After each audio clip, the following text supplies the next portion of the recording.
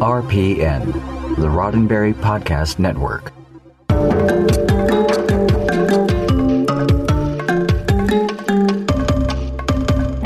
Hey, what are you up to? You want to make a show? Maybe an episode of Mission Log Live? I'm Ken Ray. And I'm John Champion, and Ken's question was not rhetorical. How would you like to help us build a show? We've had one of those things that happen. We had a guest plan, and their plans changed at the last minute. So we thought, why not throw open the phones, or video phones, or things, whatever, you're up for, we're up for. This will be a freewheeling show. If you have a Star Trek question, if you have a mission log question, if you want to talk 70s TV or toys with me, or A Hitchhiker's Guide to the Galaxy, or They Might Be Giants with Ken, almost no holds barred on this edition. Of course, coming up with questions is only part of it. Then you have to get those questions out there. As always, there are a few ways for you to do that. You can click on the link to join our Zoom meeting, or you can use the one tap from your smartphone.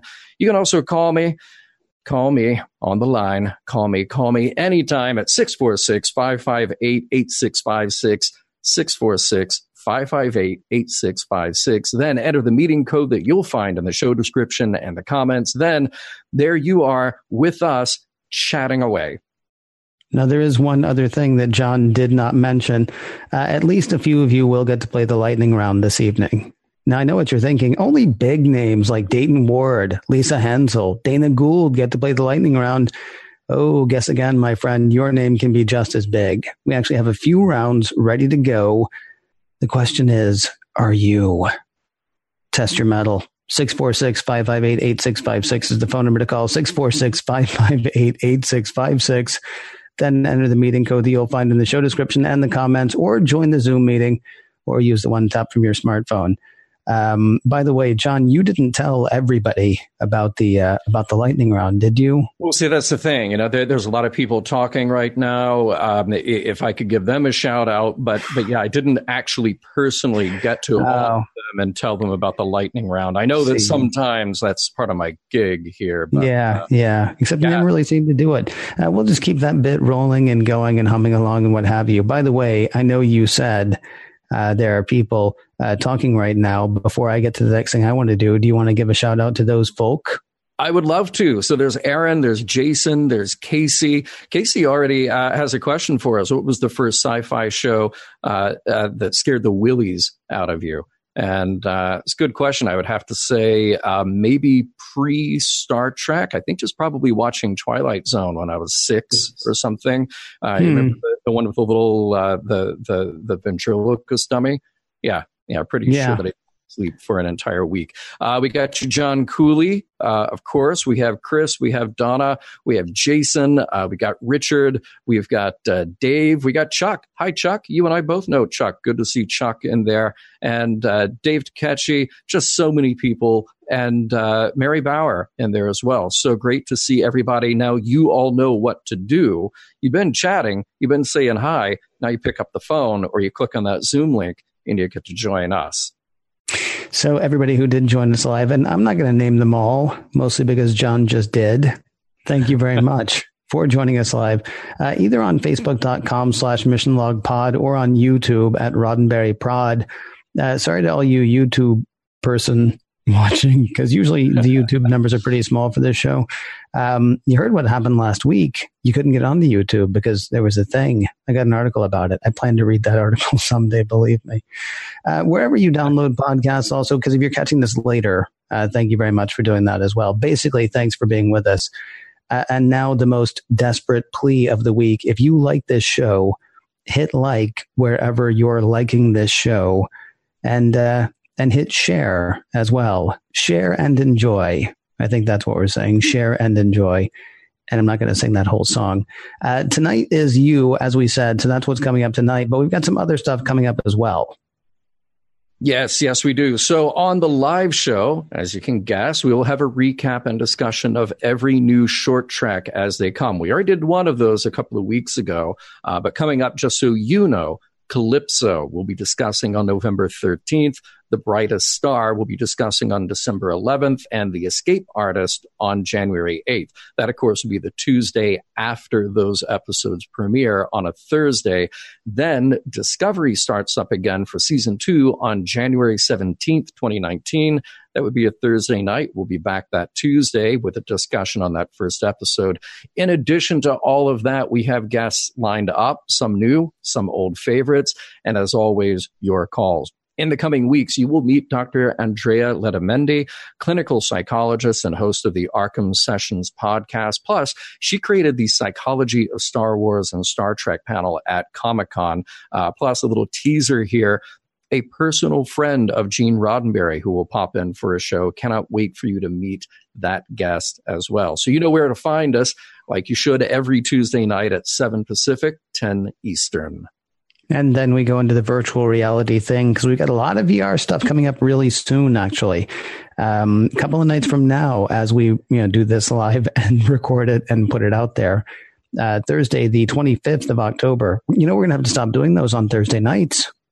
I know, right? Because because end of the new year, we should discuss the change of day because I'm ready to wave my fist at the sky like an old man yelling at a cloud. October 25th is round 2 of the Mission Log Trivia.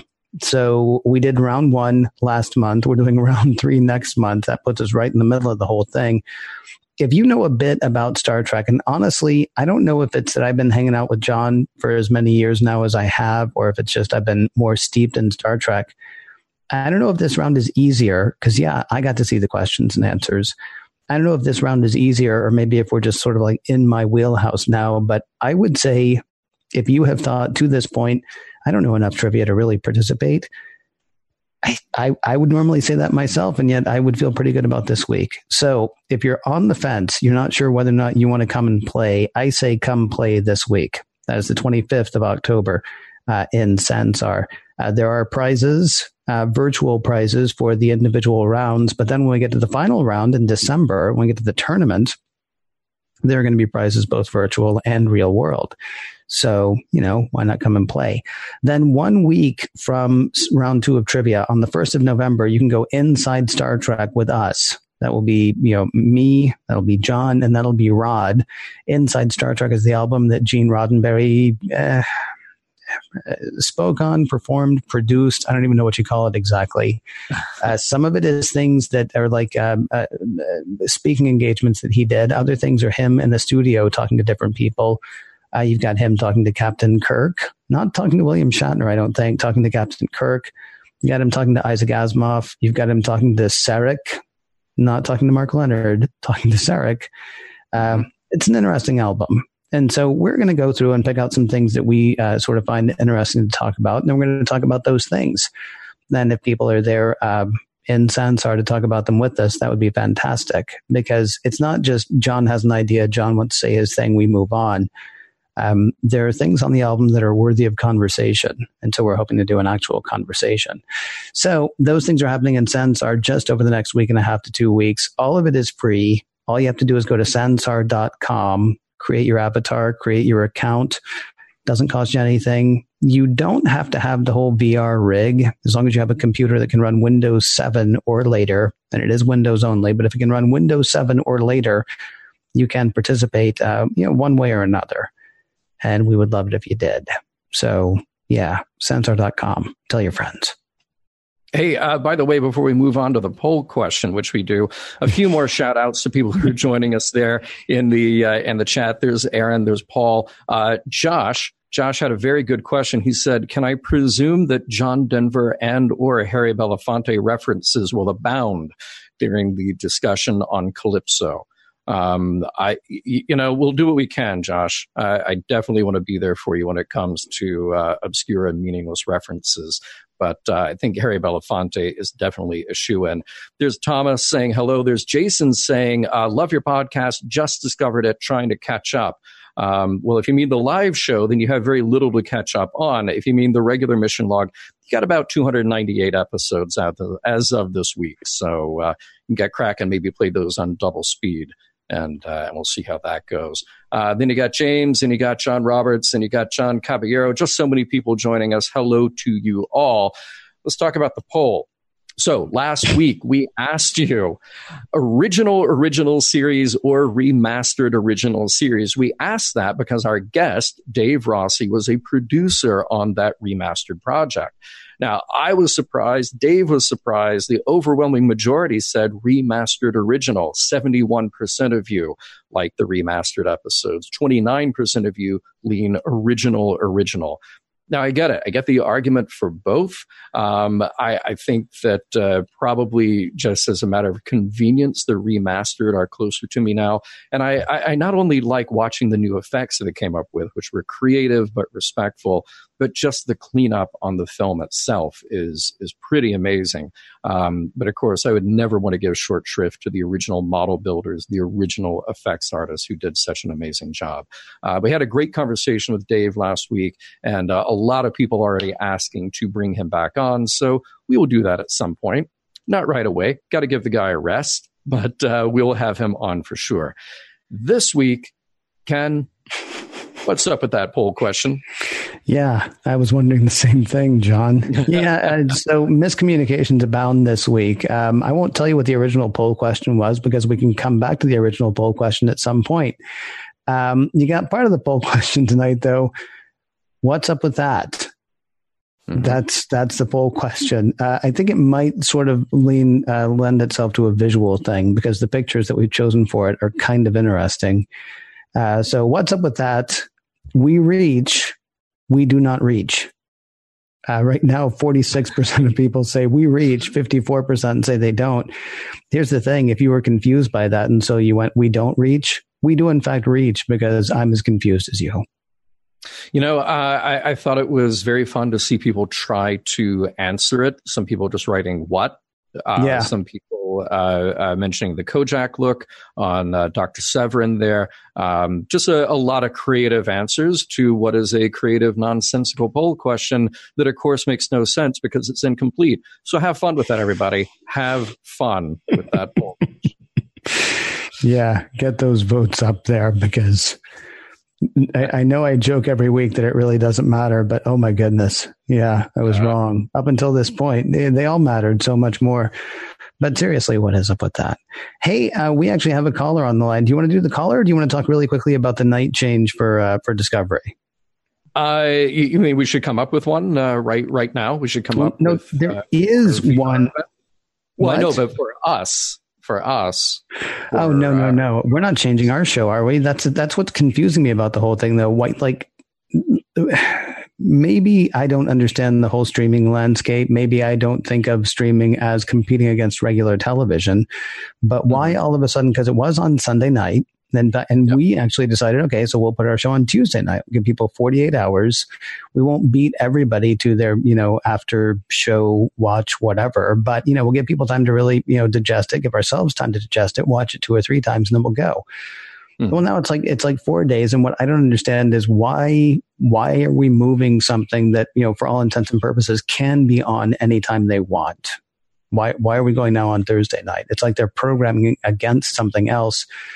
Unless what they didn't want to program against was football. I don't see this could be the what's up with that. Everything could be what's up with that at this point, but I really don't understand. Like they've set a habit now. Hey, Star Trek Discovery is Sunday night. We're moving it to Thursday night. Why? Must see TV? I don't know. I got nothing. Well, and here's the thing. I don't know if it comes down to, obviously, the traditional Nielsen ratings don't really apply in the same way that they applied for network TV. But Larry Nemechek is great about talking about this on his afternoon, his Trekland Live shows, Tuesday afternoons, I believe at 1 o'clock.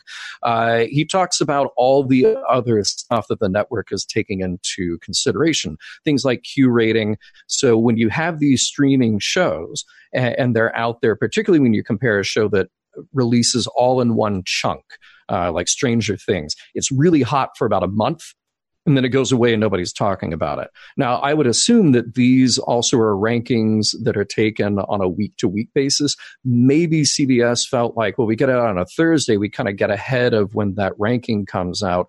If they're taking those, say, through the course of the weekend, I don't know if it resets on a Sunday or a Saturday or something like that. Maybe they felt like we get it out there on a Thursday. Maybe that's just happens to be a good night for streaming. People are doing things on a weekend. We'll catch a little bit of that as it trails off over the weekend. I don't know. I'm curious to see if there's no reason for us to change our night, obviously, but the VR thing we might have to reconsider. It's kind of been our night for that.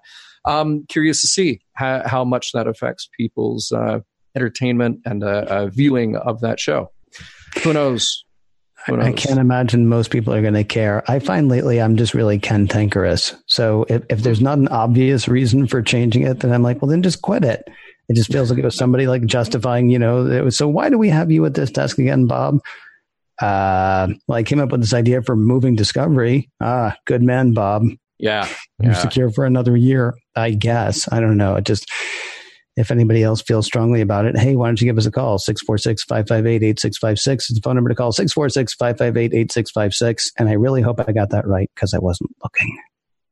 Well, very good. So that's what you want to do is dial that phone number or click on the link. And then you can be just like our friend Barry, who did exactly that thing. And he joins us now.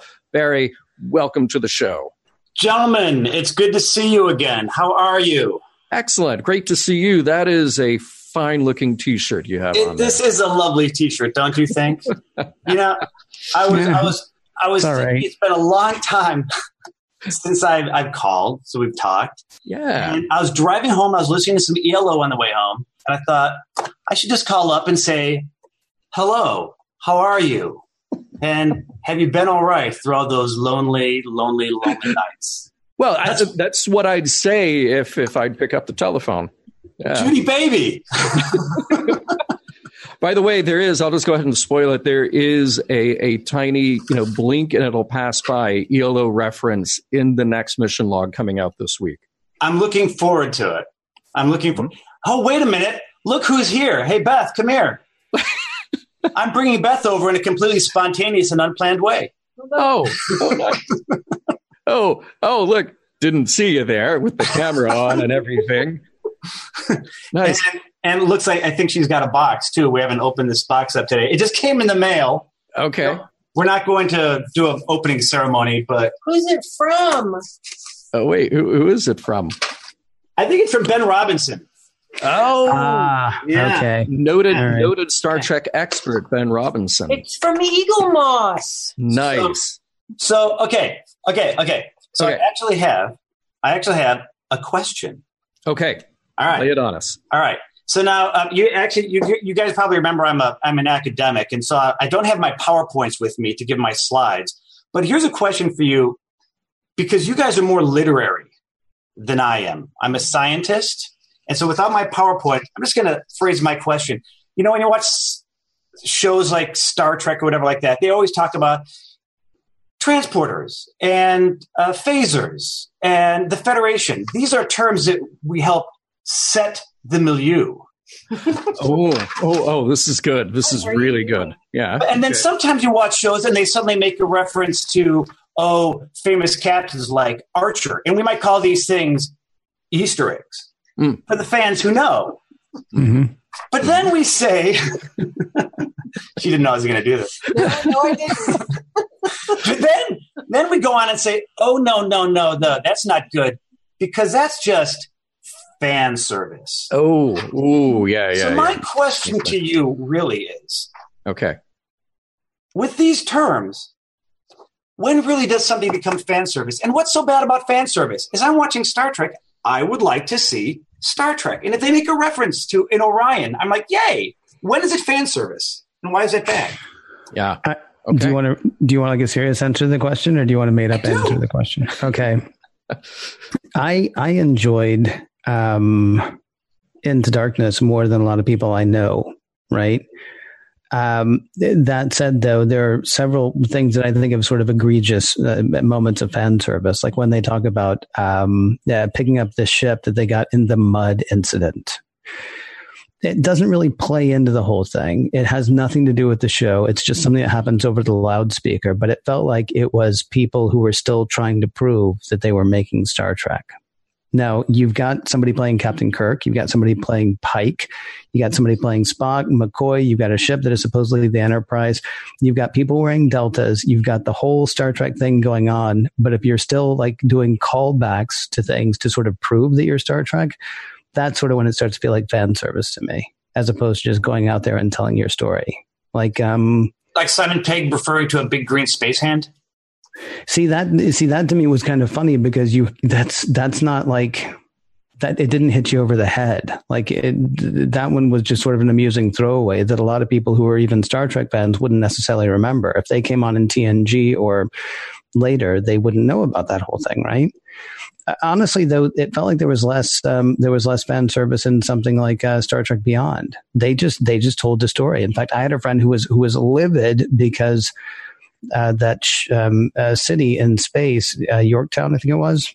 Mm-hmm. He was angry because the Yorktown was a ship. It wasn't that. And they don't even know Star Trek. And I don't know if he would have been happier if it had been a fan service moment or what. But I mean, really, it goes back to, it's funny because John and I were just having a conversation right before the show about how some people have always been awful and will always be awful. And so, I mean, that really may be part of it. It may depend on the day you ask them whether something is fan service and whether or not it's okay. I know there are some things that sort of hit me as you're just trying to prove that you belong here and, just go ahead and play the game rather than, pointing out that you're wearing the uniform. I don't know. I can understand if it was something where it's detracted from the flow of the narrative, you're spending a lot of time doing something and then all of a sudden, and then you open the box and, it's an Excalbian. And that's the whole punchline. Mm-hmm. But, when it's just a throwaway line, it doesn't interfere with stuff. I just don't know why, if the term fan service is appropriate. I see it bandied around a lot. And I think it's just people trying to be critical. I don't know. You're the literary people, not me. I'm just a scientist. I'm trying to understand. Well, there's a certain part of this that is very subjective. I like to see references to other Star Trek, to other shows, and I like to see that kind of make that universe more complex and more believable. Right now, watching the show, Aaron Harvey, who is a Star Trek the Animated Series expert, he hosts Saturday Morning Trek on Trek FM. He loves, and I'm right there with him, he loves it when something happens like on Enterprise, you show the landscape of Vulcan and a Vulcan city that we only ever saw on Star Trek the Animated Series. And that does two things. One, it is a clever Easter egg for the audience that had watched the animated series. But then it sort of makes that series a little more, quote unquote, real to the people who watched it in the 70s and beyond. So it serves a couple of purposes there. I really, really love when you get to slip something in, even accidentally. I love that Captain Archer maybe perhaps was named Archer because you have a reference to Archer 4, I think it's Archer 4, on Next Generation. Little things like that help to make that world, to me, a little more real. But I totally agree with Ken here. When you drop in a reference to the mud incident, it's to me, it feels a bit egregious that you're telegraphing to the audience, hey, it's Star Trek, hey, it's Star Trek, hey, it's Star Trek. It doesn't feel like something that would really flow. You might say realistically, hey, we captured a shuttle. It's sitting in the shuttle bay. Something that's a little easier to get across the information it needs to get across. Now, to the point of somebody in our chat, they said that was a reference to the comic book that was the prequel to Star Trek Into Darkness, which is cool too. You're throwing out a little something to the comic book reading audience who wanted to get in on the prequel action. But very often when it's a lot, when it's just too many words, because they're clearly trying to get you on their side, as opposed to just telling the story, I just get really weary of it. I get really tired of it. Would you say that a show couldn't make a fan service reference if it was referring to its own series? like Discovery could make a fan service reference to if it was hearkening to something from Enterprise, but not to a previous season of Discovery? Oh, interesting. So if Discovery refers to something that happened in an earlier season of Discovery, they're simply continuing their storyline. They're continuing their the world that they've already established. If they refer to something from Enterprise, well, look, and I'm certainly not opposed to them referencing something from Enterprise. That's part of their history too. To me, it depends on how clunky it is. When they, here's a great example of that. On Discovery, they called up a list of, the great captains or however it was. And it was Robert April, and I think Christopher Pike was in there, and Jonathan Archer. But here's the thing. It was only the names that Star Trek fans already knew from watching Star Trek, and only for that slice of history from the 2150s. Right. To the 2250s when Discovery takes place. It's a bigger universe than that. I don't need everything to be just the things that we've already seen on screen. Ken and I have had this conversation too about Spock. We don't know what's coming in season 2 of Discovery, but so far everything that we've been handed about Vulcans, Sarek, and Spock is out there, and we're going, well, Vulcan's a big planet. There are a lot of Vulcans. Is Star Trek now just the Spock story? Because I think we did that in the first 25 years of Star Trek without it solely being about Spock. I think we got the biggest character arc out of Spock, which was cool. But now I feel like it's time to move on. I like the references in there, but I don't think it all has to be about him or about those narrow characters that we've learned in the past series that we've watched. Yeah, I think that that kind of goes to what I was saying a moment ago. I mean, Beyond actually went. I mean, not to make fun, but it went beyond, right? I mean, Star Trek 2009 was reintroducing us to all these characters, but in a new situation we hadn't seen. Star Trek Into Darkness was redoing Star Trek 2. I did like it more than a lot of people I know, but they did not break any new ground there, except they did an interesting thing of having an Indian guy played by a not Indian guy. Which actually wasn't really a new thing. Beyond was the first thing that went further. So I mean, it's kind of funny. Yes, I could see season 2 of Discovery calling back to season 1, but that just sort of strengthens that these are the same people. They're in the same situation, but they're moving on. That was the kind of thing that we used to, when we did Mission Log in a way, we would fault TOS for doing or for not doing. It's like, hey, you remember that thing that happened last week? Hey, remember when Scotty, got his backside handed to him by a god, and then the following week he got his backside handed to him by somebody else from another ship? I mean, they never remember. I was listening to, this is not to promote, but I was listening to the most recent episode of the Trek Files today, and they were talking about, they make a reference in one of the Star Trek movies to Bones saying, so I would have to have died for this to happen. And then somebody was like, yeah, Bones actually did die once. Right? And Shore Leave. Yeah. And Shore Leave, right. I mean, like really dead, like, Lance through the heart, he's dead, Jim kind of moment, right? Yeah. And I mean, you raise an interesting question. And about the only thing I can honestly say is it's a bit like art or porn. I don't know what it is, but I know it when I see it. Yeah. I mean, I guess that would be the thing. Well, actually, art is the one. I'm sorry, I don't know art, but I know what I like. And porn, I guess you could say whatever. Anyway, I don't think everything is. I mean, like what is fan service to one person may not be to another, and yet there are times where things will happen that one or both of us will go, that wasn't necessary. Somebody in the chat actually pointed out a really great one. Tate said just 2 words: Matthew Decker. And I don't know specifically the reference that he's making here, but it got me thinking that I love the introduction of Willard Decker in Star Trek: The Motion Picture.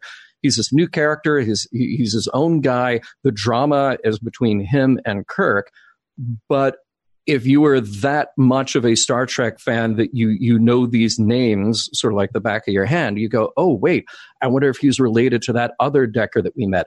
Oh, yeah, wait, I can go read the novel and find out that he was indeed Matt Decker's son. Stuff like that is really cool to me, but there was no moment in the movie where Admiral Nagura says to Admiral Kirk, we have your ship. It's under the command of this new guy, Decker. And then, Kirk gets up to leave the office. By the way, that Decker is related to that other Decker. You might remember he killed himself on the Constellation all those years ago. It was in a machine that was kind of like a doomsday machine. Right. Maybe that's part of it too. Maybe it's trusting the audience or trusting your own writing. I don't know. Like when they re-released the director's cut of Wrath of Khan a couple of years ago, I was actually really excited. I guess that was about a year ago, wasn't it? I was really excited to see what stuff we hadn't seen before. And it turns out they were absolutely right to leave all of that on the cutting room floor as far as I was concerned. Yeah. Like I had heard a rumor that the kid who never left his post was actually Scotty's nephew. And I was always like, wow, I'm really glad they cut that out. And then when you saw the re-release, they put that part back in. And the thing is, you kind of have to trust your director enough that he's going to be able to get those emotions out. You kind of have to trust the cast, the audience enough that they're going to feel bad for this guy, whether they know him or not, because this is Star Trek. He did his best possible work, and we're going to feel for that, right? It's going that extra, it's pulling that extra string. It's making 100% certain that you really get it. It's kind of like, I don't know who's not being trusted at that point. If you're not trusting your own work as a writer, if you're not trusting the audience to come with you. If only it were as easy as science, Barry. Well, hey, to potentially switch gears, I don't know if you want to go to another caller, but I have a very quick observation I could make on something different. Please make your observation, and then we actually have some business that we have to do, but we might come back and address your observation, and then we do have another caller. So okay. That's my whole night planned out now, Barry. There. So I'll do it fast because I'll do it. It's from Star Trek Runaway, and when watched Star Trek Runaway, I watched it as a scientist. I was completely flummoxed by this whole I'm a Zahian and I'm a twin of my planet, and I was born at the same time, and all this kind of stuff, right? And I watched that and I thought, what the heck is she talking about? And then I watched it a second time and I really liked it because, I know she couldn't be 4.6 billion years old or however long her planet was. Although I did think it was interesting that her blood was orange like lava. I'm not sure. But in any event, in a problem that I've always had with Star Trek and most other sci-fi is that they're alien cultures and characters are pretty much just humans with funny foreheads that we can relate to very clearly. Here was a person saying things that I listened to and I thought, what the heck is it that you're saying? You make no sense to me. I really think that if we make contact with other civilizations, if we can communicate, there are going to be profound barriers to concepts that are going to be very much like that, where you're saying, what do you mean you're the twin of your planet? This is crazy talk. Anyway, I'll leave that there. I have a quick comment on that. Well, Ken, we should do some business, but I do have a quick comment on that. You want to do the business first? Yeah. Are we going to make a comment like with Barry on the phone? Or are we going to say goodbye to Barry, then do the business, then make the comment, then move on? I tell you what, I'm just going to totally derail. I was going to make the comment while we have Barry on the phone. Then we're going to do the business. And I had a plan. I know. I'm here to screw up your plans. That's my job. That's fine.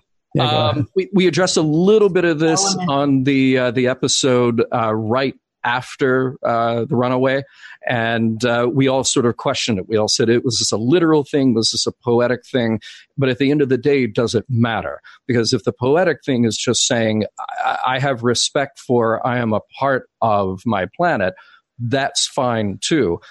And the more I thought about it, there is a biblical scholar, I think it was Reza Aslan, but I could be mistaken. I heard him in a speech one time saying that if you went back in time 2,000 years ago and you asked somebody who is a religious believer, or let's say not quite 2,000 years ago, right after the time that Christ died. And you asked one of those early Christians if the literal stories were true, the literal stories that then were written down and put into the Bible, or were they fiction? Were they something that was sort of created to express an idea? To a person living at that time, they wouldn't understand the question because they wouldn't understand the distinction between the two. The story is the story. And the relative truth value has, or factual value, I should say, has very little bearing on it. It's the truth that is more important. The literary truth, the emotional truth of the statement is more important. So I kind of thought of that when I reconsidered what was being said in that episode, because, yeah, sure, it's crazy to think that she'd be 4.5 billion years old. You could do a test, you could do a study, you could find the factual truth. You're a scientist. We'll leave that part to you. I thought she meant her people. But to her and her people, posing that question may not have a meaning to them, because the meaning, the truth in the statement is about how they see themselves. So, so there you go. I thought she meant her people as a whole too. Mm-hmm. I didn't think she meant, I didn't get it with her saying it of herself personally, except in that she was connected to everyone who came before her, so that they were like one continuous being through time. So right. Yeah. Well, then you also jumped to the thing that we didn't know, and it didn't really occur to me until we were just talking now, but she's royalty. She's royal. I mean, who knows if everybody on that planet would say that? But if power is going to, guard power, then what power is going to say is, wow, remember that time that people believed that we were actually the twin of the planet? Why don't we run with that? It's good to be king. Yeah, right. Exactly. I just can't wait to be king. Context is for kings. And in that literal scientific sense, if matter can't be created or destroyed, our atoms in our body today are atoms that were here on Earth, and going back to the time of the formation of the Earth.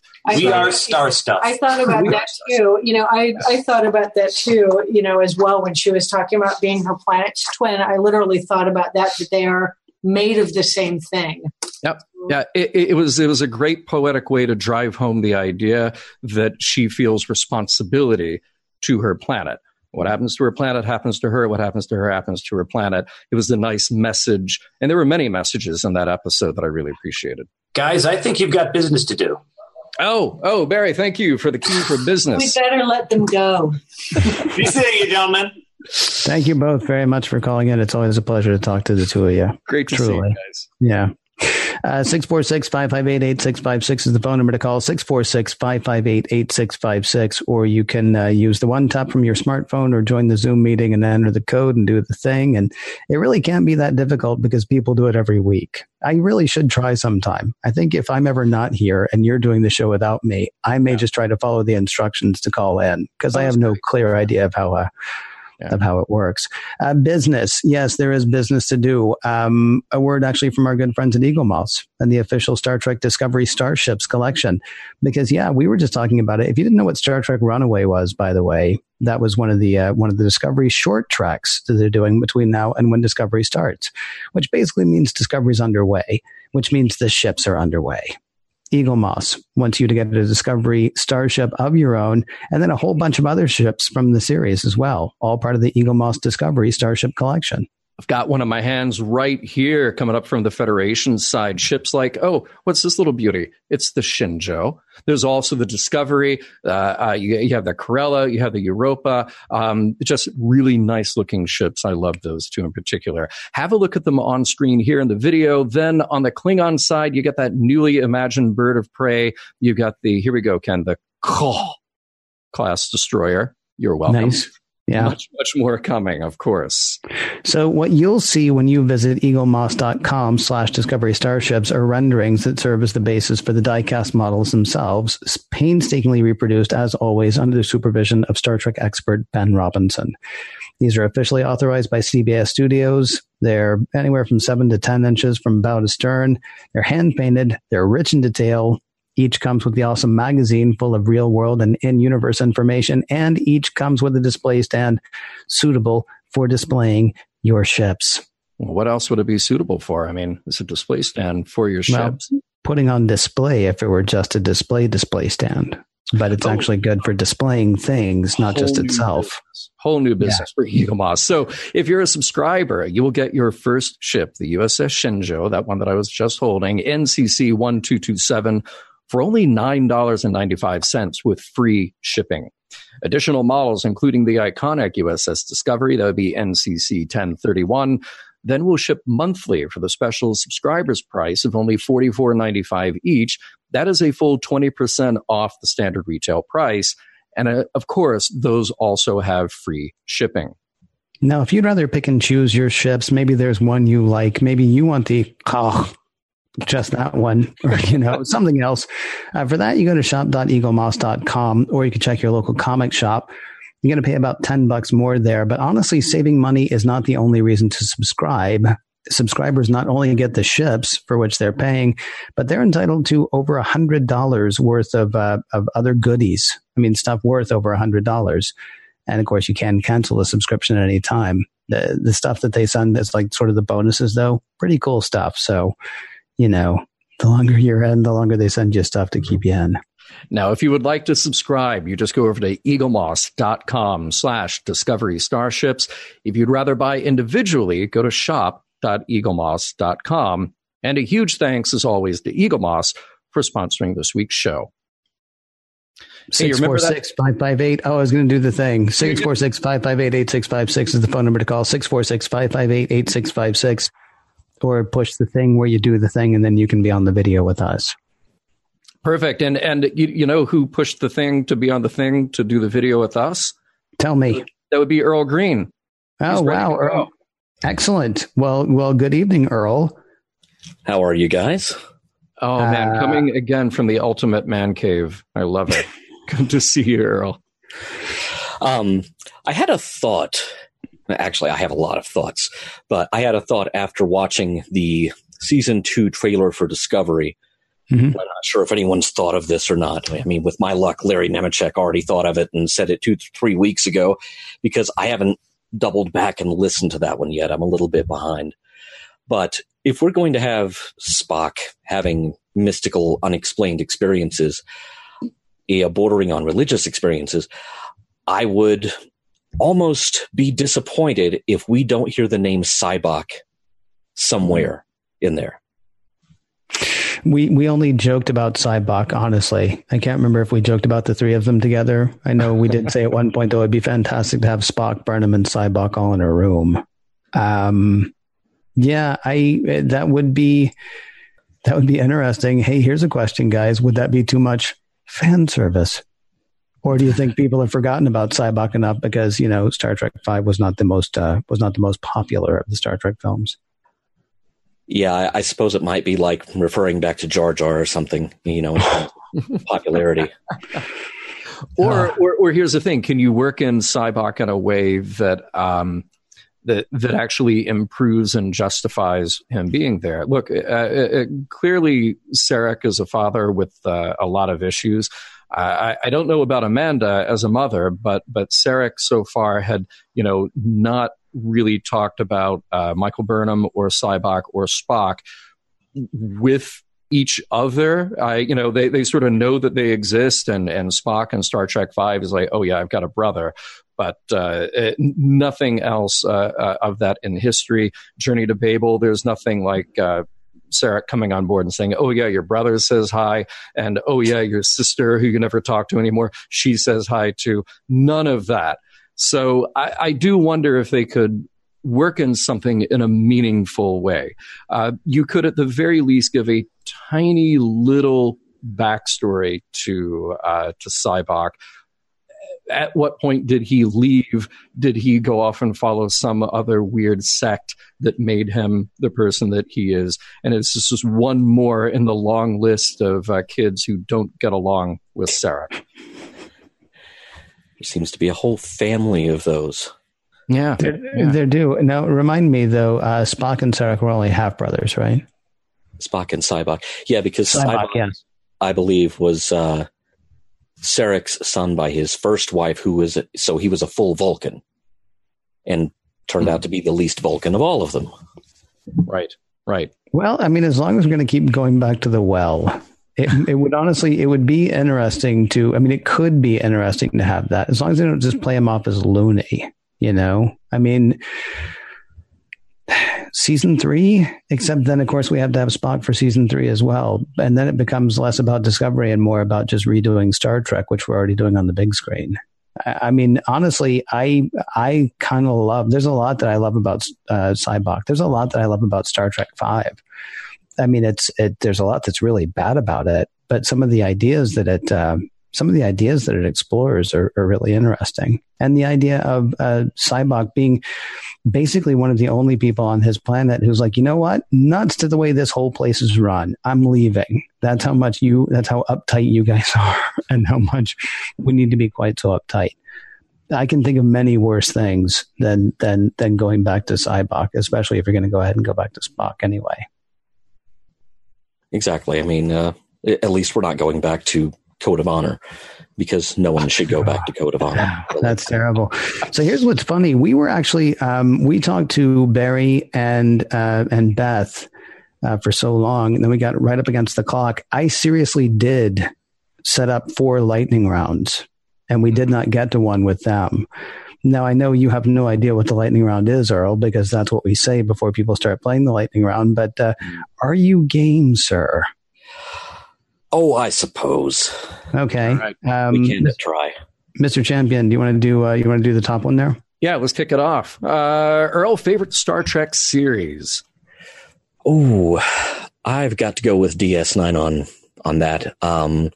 DS9 is my favorite after the original, really. The original kind of stands alone. DS9 has aged extraordinarily well, sometimes in an absolutely scary way. Nice. All right. So favorite episode? Favorite episode, I'm going to go with Darmok on that one. Ooh, nice. Okay. It's not the end of the universe. It's just this one little isolated conflict, and they have to think their way out of it instead of shooting, which Riker tries to do to no avail. I think I know the answer to this question, but I'll ask anyway. Have you seen the animated series? Oh, of course. Excellent. It's date night, Earl, not you and me, just people in general. Arboretum or 10 forward? 10 forward. Got to go with the View. Okay. All right. Earl, your favorite tech from Star Trek? I'm going to say that would probably have to be the holodeck. So much of the other tech has actually come to pass, more or less. Some of it unsettlingly. I don't like that my voice recognition gets routed through, a data farm, possibly in some other country. And so all of that's on files somewhere.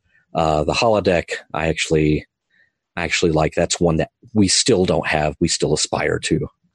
All right, Earl, who's your doctor? I have to say Phlox. And he has a fine head of hair, and his general disposition really matches with my own. I have to give Pulaski an honorable mention there, though, because I am that guy who likes Dr. Pulaski. Yeah, no, you're not the only one. I think she was one of the strongest doctors on the show, honestly. But, that's me. Can I tell you really quickly before we get to the last question here? Favorite episode, not from Deep Space Nine. Favorite technology, not from Deep Space Nine. Favorite doctor, not from Deep Space Nine. But your favorite series is Deep Space Nine. It's kind of interesting, which I'm not saying anything bad about it. It's just weird, right? Because your favorite series, and yet the individual things that you pull from other places. Well, I like DS9 because it really is the first show where they remember what happened last week. And, the audience has to remember, and, they kind of start to treat us intelligently as an audience there. Even TNG tended to forget what happened last week. That's true. Captured and brainwashed by the Borg. 2 weeks max, take some personal leave, get over it. Yeah, because then we're gonna wait then until the movie, and then really have that payoff. And of course, the last question: have you ever been to Vulcan, Alberta, Canada? No, the only time I've ever been to Canada, as a matter of fact, was Toronto, and it was for a UPN affiliates promotion meeting. No, well, Toronto's okay too. Yeah. I like Toronto. I actually like Toronto quite a bit. That's one of the only cities, that and Niagara Falls are actually the only two cities that I've been to in Canada, unless you count. No, I think Niagara by the Lake and St. Catharines or something. Basically all like in the Niagara Falls region. And nobody cares, Earl. Nobody cares where I've been to in Canada, because I also haven't been to Vulcan, Alberta, Canada. Anything else on your mind tonight, sir? I kind of went on a tear on Twitter about this the other day. I would love it if CBS All Access would set aside one short trek per year for a fan-written script contest. Maybe name it in honor of Michael Piller, who discovered people like Ron Moore and Renee Echevarria and Brandon Braga.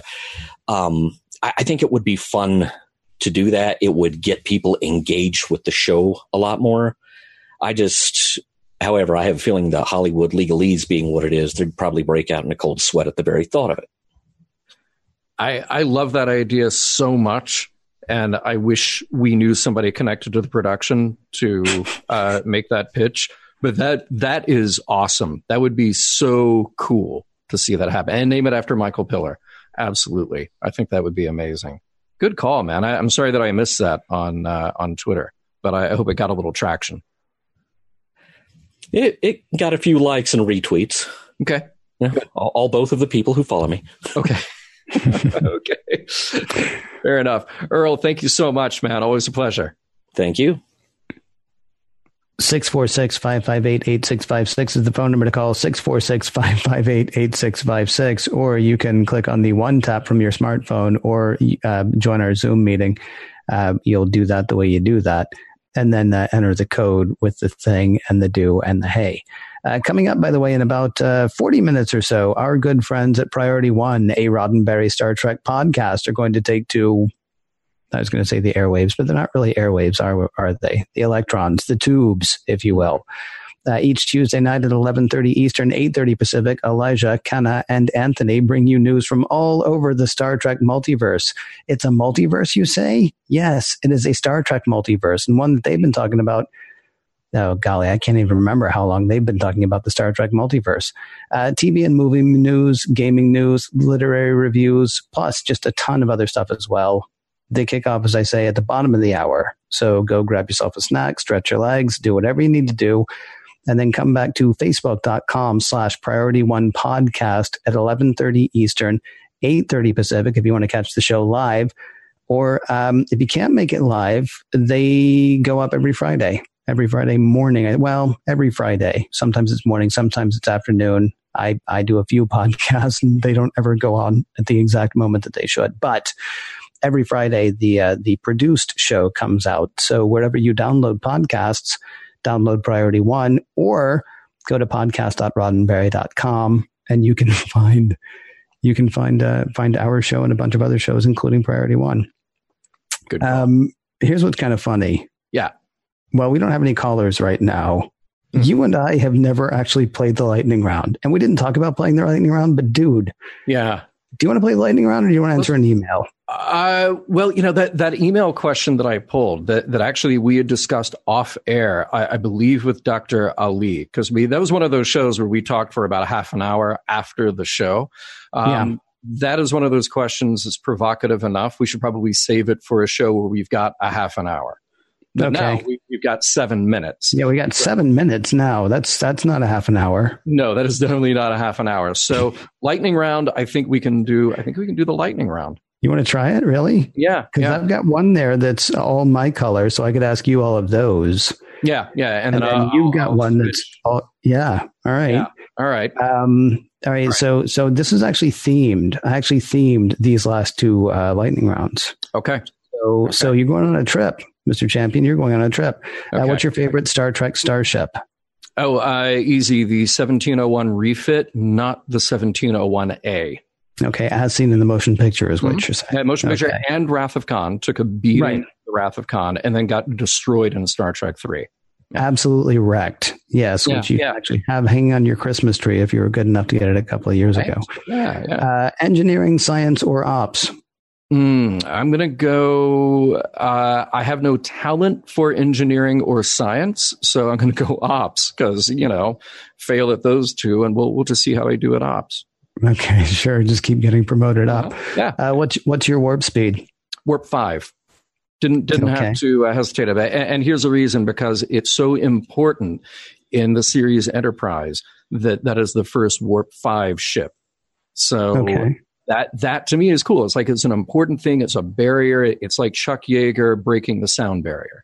So to me, that's just like a momentous warp speed. Favorite holodeck character? Minuet. Thank you. I was going to say, because if you got that wrong, that would have been one that you got wrong. And there are no wrong answers except for you for that one. It's because I like jazz too. I happen to actually really like jazz. And right. And if you like jazz, who wouldn't like jazz too? See? Electric Boogaloo. Yeah. You can go to one planet from Star Trek. Which one do you go to? Oh, Risa. I mean, come on. All right. Fair enough. Beam I don't down. know how the food is, though. Don't know how the food is. This is hysterical because I know the answer for you for this. No, I don't. Actually, I'm not sure. Beam down or shuttlecraft? Oh, beam down. Yeah. Less of a chance for turbulence. If something goes wrong, you won't know. I won't know. And there could be two of me to fight it out later. Yeah. There could. That'd be great. Yeah. Mm-hmm. And finally, I don't know the answer to this question, John. Have you ever been to Vulcan, Alberta, Canada? Oh, gosh. Let me... No, Ken. I've not been to Vulcan, Alberta, Canada. All right. A sponsorship from the Canadian Tourism Bureau. See about changing that one day. Yes, right. Mission log. Take us to Canada. Take us to Canada. All right. So, that was fun. That was a lot of fun. How would you now like to be the recipient of a lightning round yourself? You ready for this? I kind of wish I had known it was coming. Because I'm afraid now that I'm going to do horribly, but let's see. Maybe, Ken, one day if we start talking before the shows, then you would know that a lightning round would be coming because I'd give you a heads up. I'm against it and I stand for my reasons, by my reasons, whatever. Yeah, go ahead. I'm ready. Ken, favorite Star Trek movie?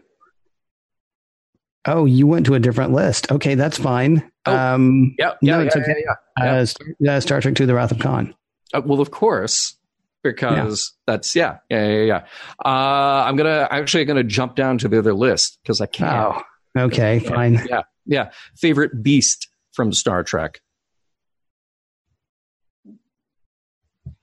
See, and I even wrote these questions. What are the little things in Beyond? They're not really beasts, they're people. So maybe that's not fair to say. Probably what I should say is a Sailot or something like that. But I really like those guys at the beginning of Beyond when they ended up being tiny and they ended up joining the Federation, or at least one of them joined Starfleet. That was kind of cool. But probably a Sailot. And they just seem angry all the time. Those little things, those little guys, like they're adorable when they're just angry. Yeah. Okay. Favorite holodeck character? Oh well, men. Well, we pretty much know. Minuet. Yeah, done. Absolutely. Done. How could you not? Yeah. All right. Favorite bad episode of Star Trek? What's the one with Caniclius 5? What's the? I can't believe I can't think of the name. With the Thelosians. Vulcan. The Infinite Vulcan. Yes. It's either the Infinite Vulcan or Spock's brain. See, I would go Way to Eden. I love that episode for some reason. Maybe it's the music. It's a good bad episode. It's a good bad episode. But we got more out of Spock's brain than we expected to. I'm going to throw you a curveball real quick here because Tate in the chat says favorite bartender, Dr. Boyce or Guinan. Oh, Boyce. Really? Okay. No question. Absolutely no question. El-Orians annoy the crud out of me. Okay. All right. Cardassians, Klingons, or Borg? Borg. Okay. Now, here's the thing, though. The follow-up, I already know the answer to this. Borg Queen, yes or no? No, absolutely not. No way, no how. No way, no how. Ken, have you, I know that you're pretty well-traveled. You've been to a lot of places. You lived in a lot of places. Have you, perchance, ever been to Vulcan, Alberta, Canada? You know, I would love to answer that question, John, but sadly, we have run out of time. Oh. I do want to let people know that Mission Log Live is produced by Roddenberry Entertainment, executive producer Rod Roddenberry, technical production on Mission Log Live by Infinity Networks, producer Brandon Bradley. We would love it if you would check out the Mission Log shop. Just go to missionlogpodcast.com and click on shop in the upper right-hand corner. Our classic and new designs are there for you to wear, for you to drink from, for you to hang on your wall. That's at missionlogpodcast.com and then click shop. Be sure to visit podcast.roddenberry.com for the latest from the Roddenberry Podcast Network, including not just Mission Log, but also Mission Log Live, Women at Warp, Priority One, and the Trek Files. Thanks to everybody who joined us live or later, and we will talk to you next week.